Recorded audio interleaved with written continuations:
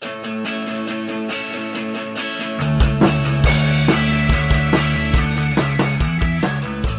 Symposium with Ash Orlak.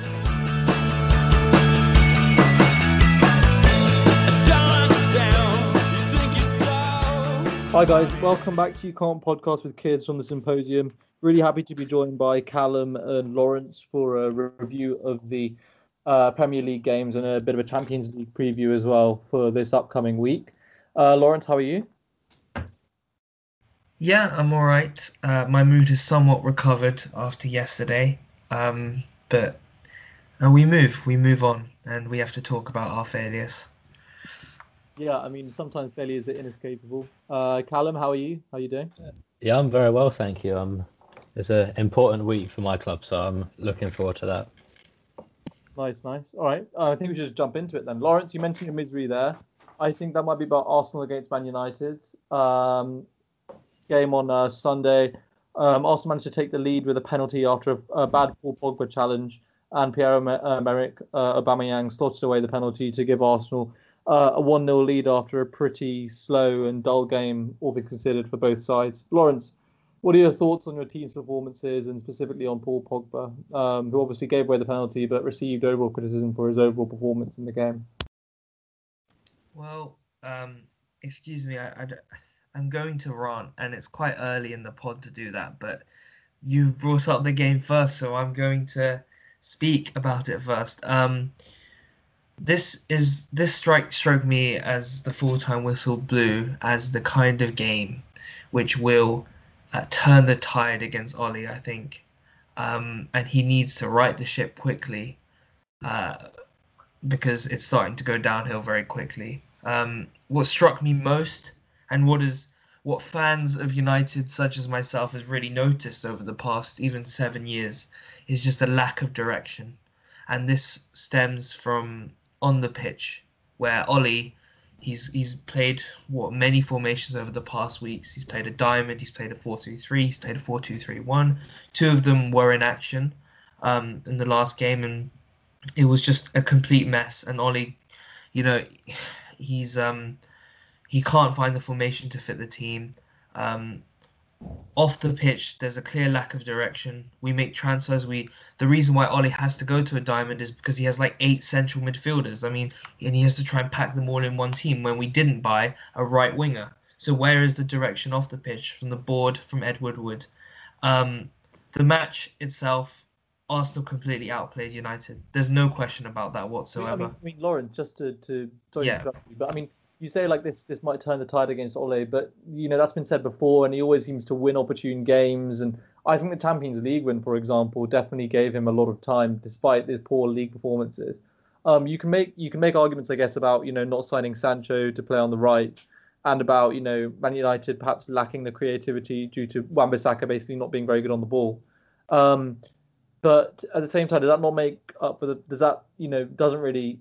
That seems to be an excuse, given that the real issue for me, anyway, seems to be just players not playing very well, regardless of almost where they're played. Like Paul Pogba. Well, you asked me about Paul Pogba, right? Yeah. And that's my point, really.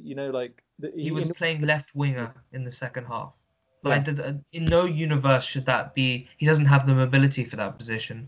After Greenwood came off, as United were trying to chase the game, we had no width whatsoever. We were literally playing down the middle, which played right into Arsenal's hands. Thomas Partey had a fantastic game. And Pogba, I was watching him, as I said in the chat. I was literally watching only Pogba for 15, 20 minutes. He received the ball, I think, once or twice and gave away the ball instantly. And that frustration from being so poor in possession led to many. We've seen this many times where Pogba gets caught out of position, and he hauls down Bellerin inside the box, which he admitted after the game was unacceptable. But the apology is not as good as the cure, is it? And I think Ollie hasn't been helped by his board in that he didn't get Sancho, which was his primary target, and a player who wanted to join the club. The thing is, Lawrence, I don't even buy that from the perspective that a club with a good transfer policy always has a reasonable backup plan. Like, I think it shows a lot you say about the board, that they went to Sancho or nothing. Whereas a board like Liverpool, for example, when we didn't sign Fekir because of his knee, we had a backup plan. We had other things we could have done. Whereas Man United seem to have undergone the very foolish decision to be Sancho or nothing.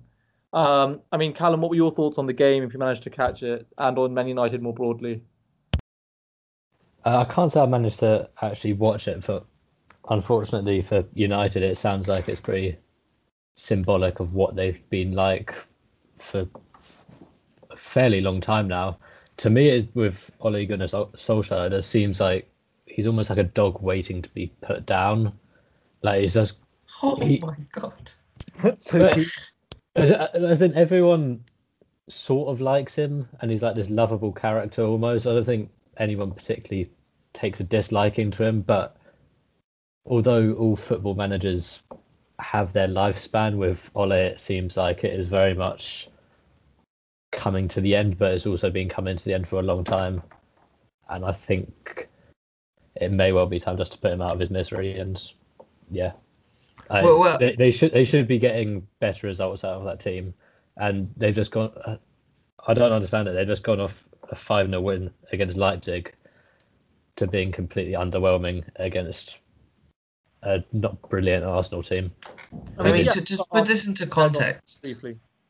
To put this into context, you mentioned the Champions League performances, which have been good to be fair, but both teams, PSG and Leipzig, looked like they were there for the taking. Ole was under pressure coming into this game because of coming off the back of a very poor start to the season in the league. I mean, they're 15th in the league now, and last week's performance against Chelsea, whilst I didn't think the result was that bad, you can't be denied that it was a drab performance. And coming into this game against Arsenal, a team that looked pretty poor against Leicester last week, United fans were expecting a good victory. We always have a good record against Arsenal at Old Trafford, but Ole just didn't deliver. Arteta completely outplayed him, tactically speaking. And with Pochettino still available, not being picked up by Barcelona or Chelsea, the pressure has to be on, right? I mean, yeah. I think everyone kind of knows what's up about Man United now, and Ole, let's see how he does in the next few games, which will probably be crucial for his future. Brief word on Arsenal, seem to be improving. Best defence in the league, who'd have expected that? Gabriel seems to be a really, really good signing. Partey as well, we knew he was class. Thoughts on that, Callum? Arsenal seem to be on the way up. Yeah, there's been an air of positivity around Arsenal for the whole season, and it can only be a good thing once you're basically opposite to what it is at United, where the club are divided and its supporters are divided around Ole. You have everyone at Arsenal is behind Mikel Arteta, and even though there's no supporters in stadiums, that sort of feeds to the players and can provide further momentum, I think. Yeah, understandable. Okay, let's move on to Liverpool against West Ham. It was a challenging game for Liverpool, falling behind early before goals from Mohamed Salah after he was hacked down in the box, but people are complaining from a penalty spot. And then a late Diego Jota goal after a previous goal of his was disallowed. Gave Liverpool the win at Anfield. I thought this was quite encouraging display in the last 15 minutes. Before that, it was quite drab. I think more specifically, we can talk about Jota, and seems to be a really, really good signing, giving Liverpool a lot of options. The team seems to be in a good position to the extent that they don't seem to need to force people into the team early. They can very easily give people time and ensure that they gel in slowly. And Jota seems to have been a really, really good signing, fits in well with the system. He gives another option different to Bobby Firmino, who seems to be in a poor run of form at the moment. He gives another option there, and even he can play along with the front three if you play, two deeper in a centre mid. So I think Liverpool are in a good position, top of the league, despite a massive, massive centre back crisis. Nat Phillips played for the one of his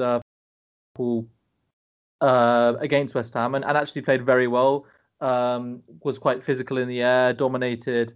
And for someone as inexperienced as him, it's a very, very good display. And Liverpool will be very, very, feeling very lucky that he didn't actually go to Swansea where he was about to be sold. And Liverpool will be happy that they didn't sell some of their youngsters actually at the end of this end of the summer window. Lawrence, what were your thoughts on Jota as a signing and about where Liverpool can go from here, given how well they're performing, given their injury list?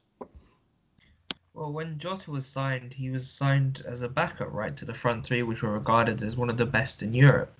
But Jota has really impressed in his limited time so far. He scored the winner last week against Sheffield, and he scores the winner this week against West Ham. And there's been a lot of criticism about Bobby Firmino and whether he should retain his place in the side. And with Jota's form, I can't see how Klopp can't start Jota some more. And the fact that Liverpool have this incredible array of options. I mean, Jota was assisted by Shaqiri, right? It was a very nice pass from him. And I think all this talk about Liverpool, I'm not naming anybody, Ashwin, not having depth in the squad. Well, clearly, they went back to the top of the league. My credit, can even right reply. I mean, Shaqiri was supposed to leave. Phillips was supposed to leave. So the fact that they're playing was far less likely than it seemed. Along with Van Dijk's freak injury. I mean, Shaqiri didn't actually play earlier in the season because he was literally on the way out, and you that are about to be sold out of respect almost. But yeah, I mean, all of the clubs around Liverpool would have seen the start that Liverpool had and thought, we could have a chance at this. But Liverpool back to the top of the table, and with Man City not exactly firing, I think the hopes are looking up for them for the title. Callum, what are your thoughts on how the title race is shaping up? Liverpool seem to be performing well despite massive injury list. Maybe a scary sign for their rivals when they get back to better fitness, Thiago comes back, etc. Yeah, I think it's a very interesting title race this year. All the teams have flaws. Liverpool even more so now. Van Dijk's out and Fabinho's out, albeit only for a couple more weeks. Liverpool would be very glad to be top of the table, particularly after the Villa lost only 3 weeks ago now, and they've recovered very well from that, though I don't think they have the same fear factor surrounding them as they once did, either with Van Dijk or without Van Dijk. Obviously, Van Dijk's a massive cog in the Liverpool wheel, but people will be looking at Villa result where they had Van Dijk, and they'll still see weaknesses within Liverpool. At the end of the day, I still think City on paper have the strongest squad and they should be winning the league.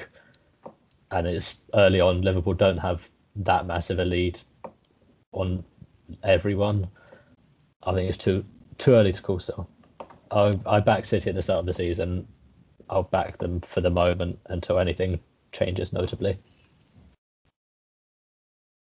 Yeah, fair enough. I mean, Man City seem to be suffering some similar issues to last year. But another match we can talk about actually is Burnley against Chelsea. Chelsea come away quite comfortably with the win after Ziyech's first start in the league. Lawrence, what did you make of this? Yeah, I put in the running order. I thought we should concentrate on Ziyech. He made his first league start, as you said. Yeah, I mean, he opened the scoring fantastically, and he provided the assist for Werner's goal.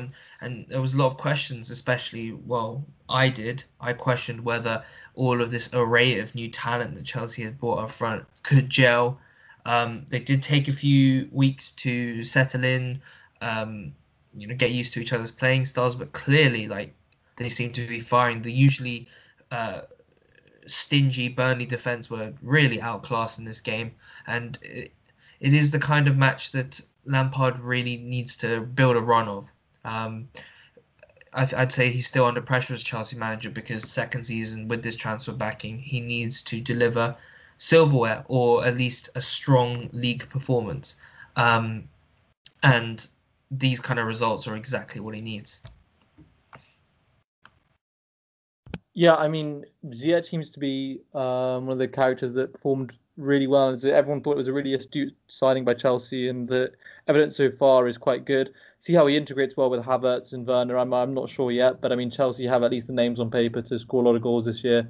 And if they can continue being more stingy in defence and improving there too, then I'm sure they can maybe challenge strongly for the top four, if not anywhere higher, later this year. Let's actually talk briefly about Everton against Newcastle. Everton actually lost that game 2-1 from memory. Dominic Calvert-Lewin scoring late.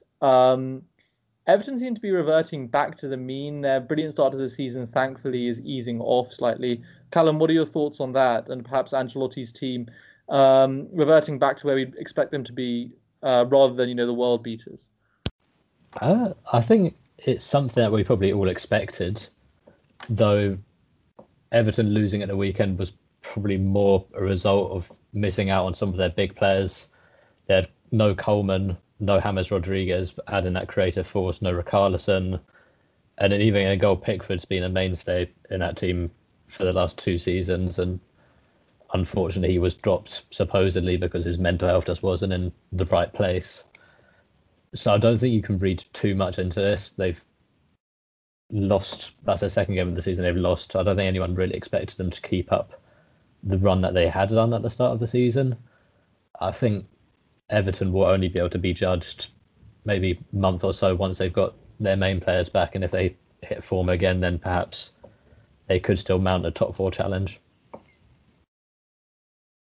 Yeah, I mean, again, I think that would be still very good progress for Ancelotti, although it's perhaps less good than they were expecting earlier, given their quality start to the season. But I think it is quite interesting how a lot of teams are faltering. As Callum said, it's not like people running away with it like in previous years. And maybe we'll see a similar season to the Leicester season where mid-80s, early 80s might be enough to actually win the league.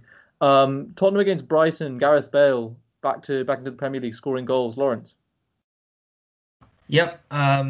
Brighton put a very sturdy defence up, and it took 2 Real Madrid players, or former Real Madrid players, in Sergio Reguilon and Gareth Bale to combine for the winner.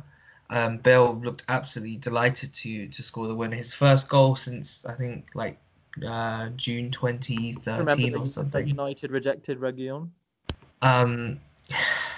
Well, we haven't seen enough of Tellers, but yeah, Reguilon looks absolutely fantastic in the Premier League right now. And I mean, Tottenham are the kind of team, well, you'd say under previous managers, where they can't keep this up. They're going to bottle it somehow. They're going to build our expectations up just to let us down.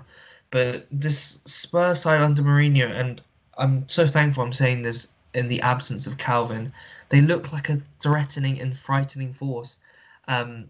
Harry Kane is the best penalty taker in the Premier League. Had no doubt that he would score that penalty that he had. Let's be honest. I think it was. He wasn't even looking. Callum, what did you think? Harry Kane had been accused. It was almost like Lallana. Harry Kane fouled Lallana almost. At least that's what I saw. Yeah, it wasn't a penalty in my book, but it is what it is. It all evens out over the season, I think. But yeah, that's a good way of looking at it. But yeah, Lawrence, we got what you're saying about Spurs. And yeah, whether they can stop shipping goals is another question, but they're definitely there to score goals.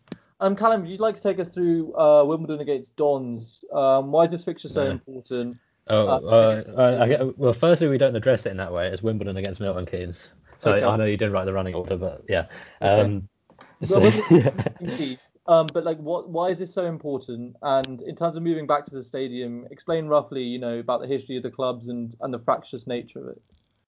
Yeah, so as in, I could probably do a whole podcast about this. I'll keep it brief. Essentially, Wimbledon had not been. They'd been moved out of their stadium at Plough Lane in 1991 to ground share with Crystal Palace in the aftermath of the Taylor reports, which said that all stadiums had to be all-seater. The owners at that time said, this can't be done at Plough Lane, ground share at Selhurst Park, it'll be better for the club. Eventually, nothing really materialised in terms of a new ground. The owners said, we've got no spaces that we can get a new ground in within the M25. And then the idea was put on the table of moving the club to Milton Keynes. Long story short, that happened. Shouldn't have happened, should never have happened, will never happen again. But unfortunately, it happened to my club, or my dad's club at that time. I wasn't really I was too young to remember it. AFC Wimbledon set up as a fan-owned club in 2002. And 18 years later, we're sitting 4 points above them in the league. The weekend was a 1-1 draw. I hate it when we play them. It's a fixture that shouldn't exist. I went for a walk at the start of the game and I came back at the end of the game and saw the score. Milton Keynes had more of the possession. We had more of the chances. We didn't lose. That's basically the moral of the story, and all I care about at the end of the day. I mean, so is like the issue fundamentally that the club was moved and it shouldn't have been moved? So essentially, it was a football club represents a community, and it should never have happened, in my book. Have most of the people who supported, Wimbledon, as in like the Wimbledon that beat Liverpool in the FA Cup, like that Wimbledon, are most of those fans, as in beat them, I think in 1989, was it? 88. 88. Are most of those fans now supporting AFC Wimbledon? Yeah, I'd think you might find a handful of fans that don't, but yeah, about a handful probably moved to Milton Keynes, decided that was the continuation of the club, but 95+% stayed with Wimbledon. Yeah, makes sense. But more important news, we're moving back to Plough Lane tomorrow night. On the same road as the old ground, about 200 metres down the road, and that was despite the owners saying there was no suitable ground within the M25, and we've managed to sort of all-seater 9,000 stadium, which could be expanded to 20,000. That's amazing.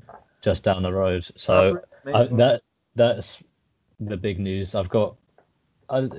It's just crazy because obviously football as a sport has grown over the last 30 years, but when we left Plough Lane in 1991, we finished 7th in the Premier League that year. I'm not sure if Premier League was 92, so the first division that year.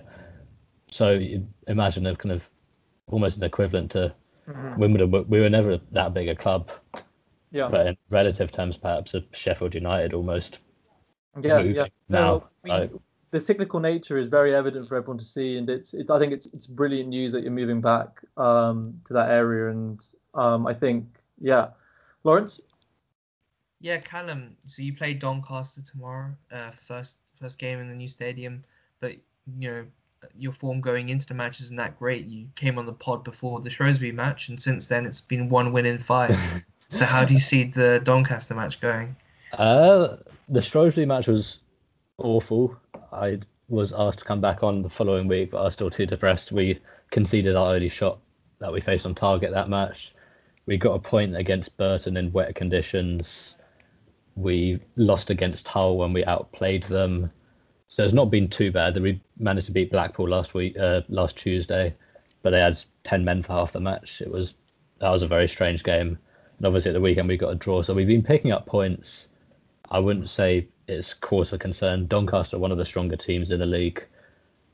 So I don't know. Anything can happen. It's almost like a cut fixture tomorrow. It's the first game at the new stadium. There's such an air of positivity around the club. So just if the supporters were there, players would be pushed on even more. They might face a bit of added pressure because it's been 29 and a half years in the making. So could well end up going either way. The result tomorrow doesn't really matter.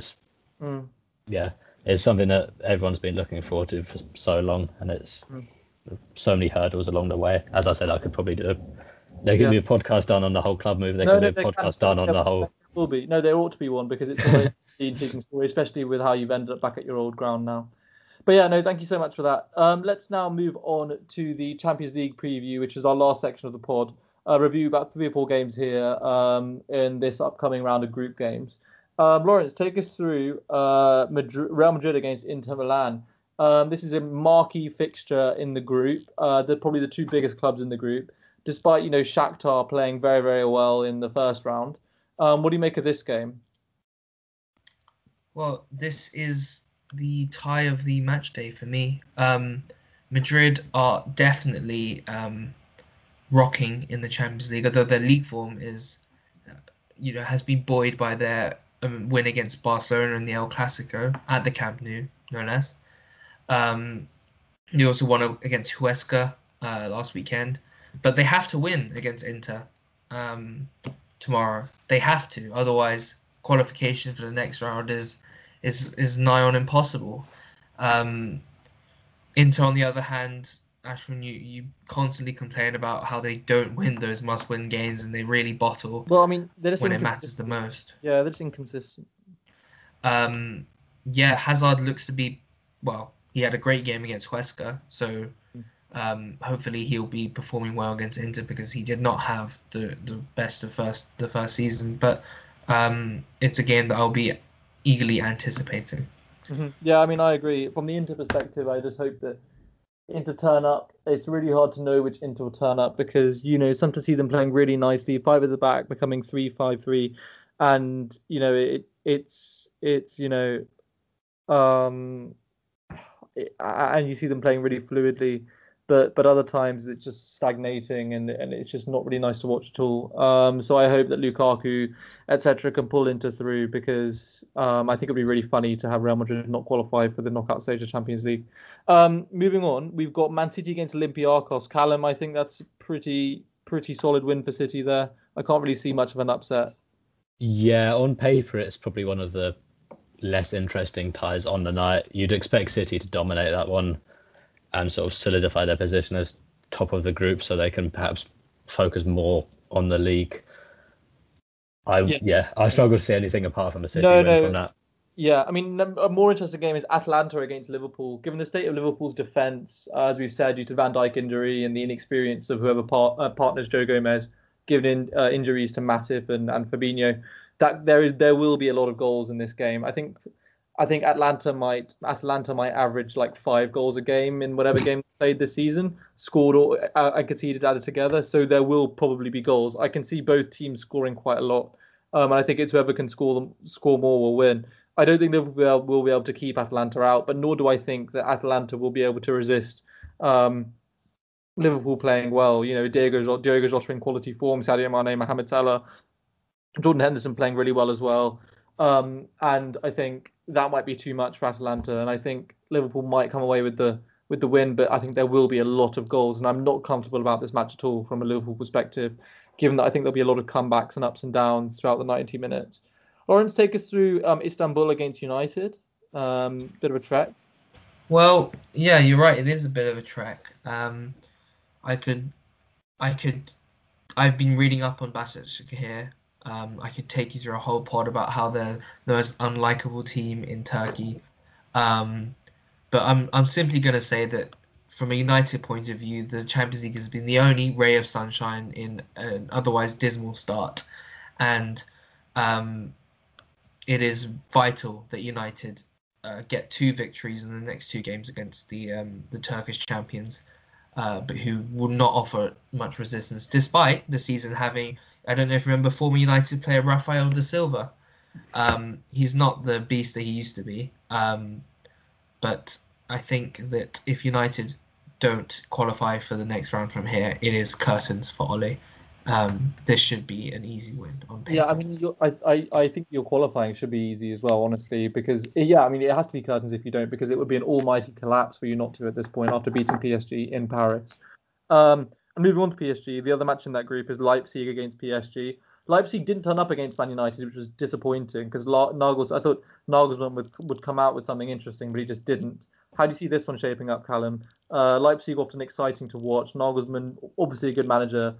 Come back. How do you think they'll come back from the United drubbing that they received? Well, they certainly need to come back. Although, it wouldn't totally surprise me if that collapse we spoke about United may indeed actually happen. I think they might struggle to get the win tomorrow, which would open a door for both Leipzig and PSG to sort of gain some lost ground after both having lost to Manchester United. I think tomorrow PSG will win against Leipzig, but Leipzig will be putting out a much improved performance. Right? It could hardly get any worse than what it was last week, because shipping 5 goals against any team in the Champions League is not very good, let alone, no offence, Manchester United, because they're not one of the elite teams in the competition, in my view. Mm-hmm. Yeah, I mean, I don't think anyone thinks they are. But yeah, that group does shaping up nicely. And finally, talking about shipping a lot of goals in the Champions League, who else can we talk about but Barcelona? They're playing Dinamo Kiev at the Camp Nou. How do you see that one going, Lawrence? It's important that Barca get on track. They've been playing well so far in the Champions League, but for them as a club, I think it's important for them to win this game. Dinamo have had a decent start in the Champions League. They have been rewarded in terms of points, but they showed glimpses of quality throughout the games. I'm thinking of the Juventus game, but they were in the match for a long time. I don't see any them providing any resistance though in this game. Barcelona are chock full of quality, and despite their aforementioned loss against Real Madrid, it's not a game I see them struggling in. Yeah, fair enough. No, nor do I. But yeah, and I think that's a good summary of most of the Champions League games. I think Chelsea are playing Rennes, which I don't think is worth talking about much. I think all of us think that'll be a pretty easy win as well. Just to make sure that we've covered all the English teams at least briefly. But yeah, no, thank you to the both of you. We covered a lot in that pod. Went from the Premier League down to the Milton Keynes Wimbledon dispute, and then back to the Champions League. So yeah, I mean, that's a lot of different areas of football that we've covered. Callum will definitely do a pod on that whole debacle, because it actually is one of the more famous football stories over the last 30 years, if not the most famous in English football. And I think it definitely needs recording, and we can maybe make it the first episode of a historical football series, which I know Lawrence will be down to do, given he's a massive fan of Jonathan Wilson from The Guardian as well. But yeah, thank you to both of you. Callum? Thank you very much. Cheers. And Lawrence? Yeah, the image of Ollie being a dog being put down is something that's going to stay with me, so thanks for that, Callum. Yeah, I mean, well, it says it like it is. I mean, the simile works. What can I say? But yeah, no, Callum, thank you. Lawrence, thank you. We'll see you next time on You Can't Podcast with Kids. Cheers.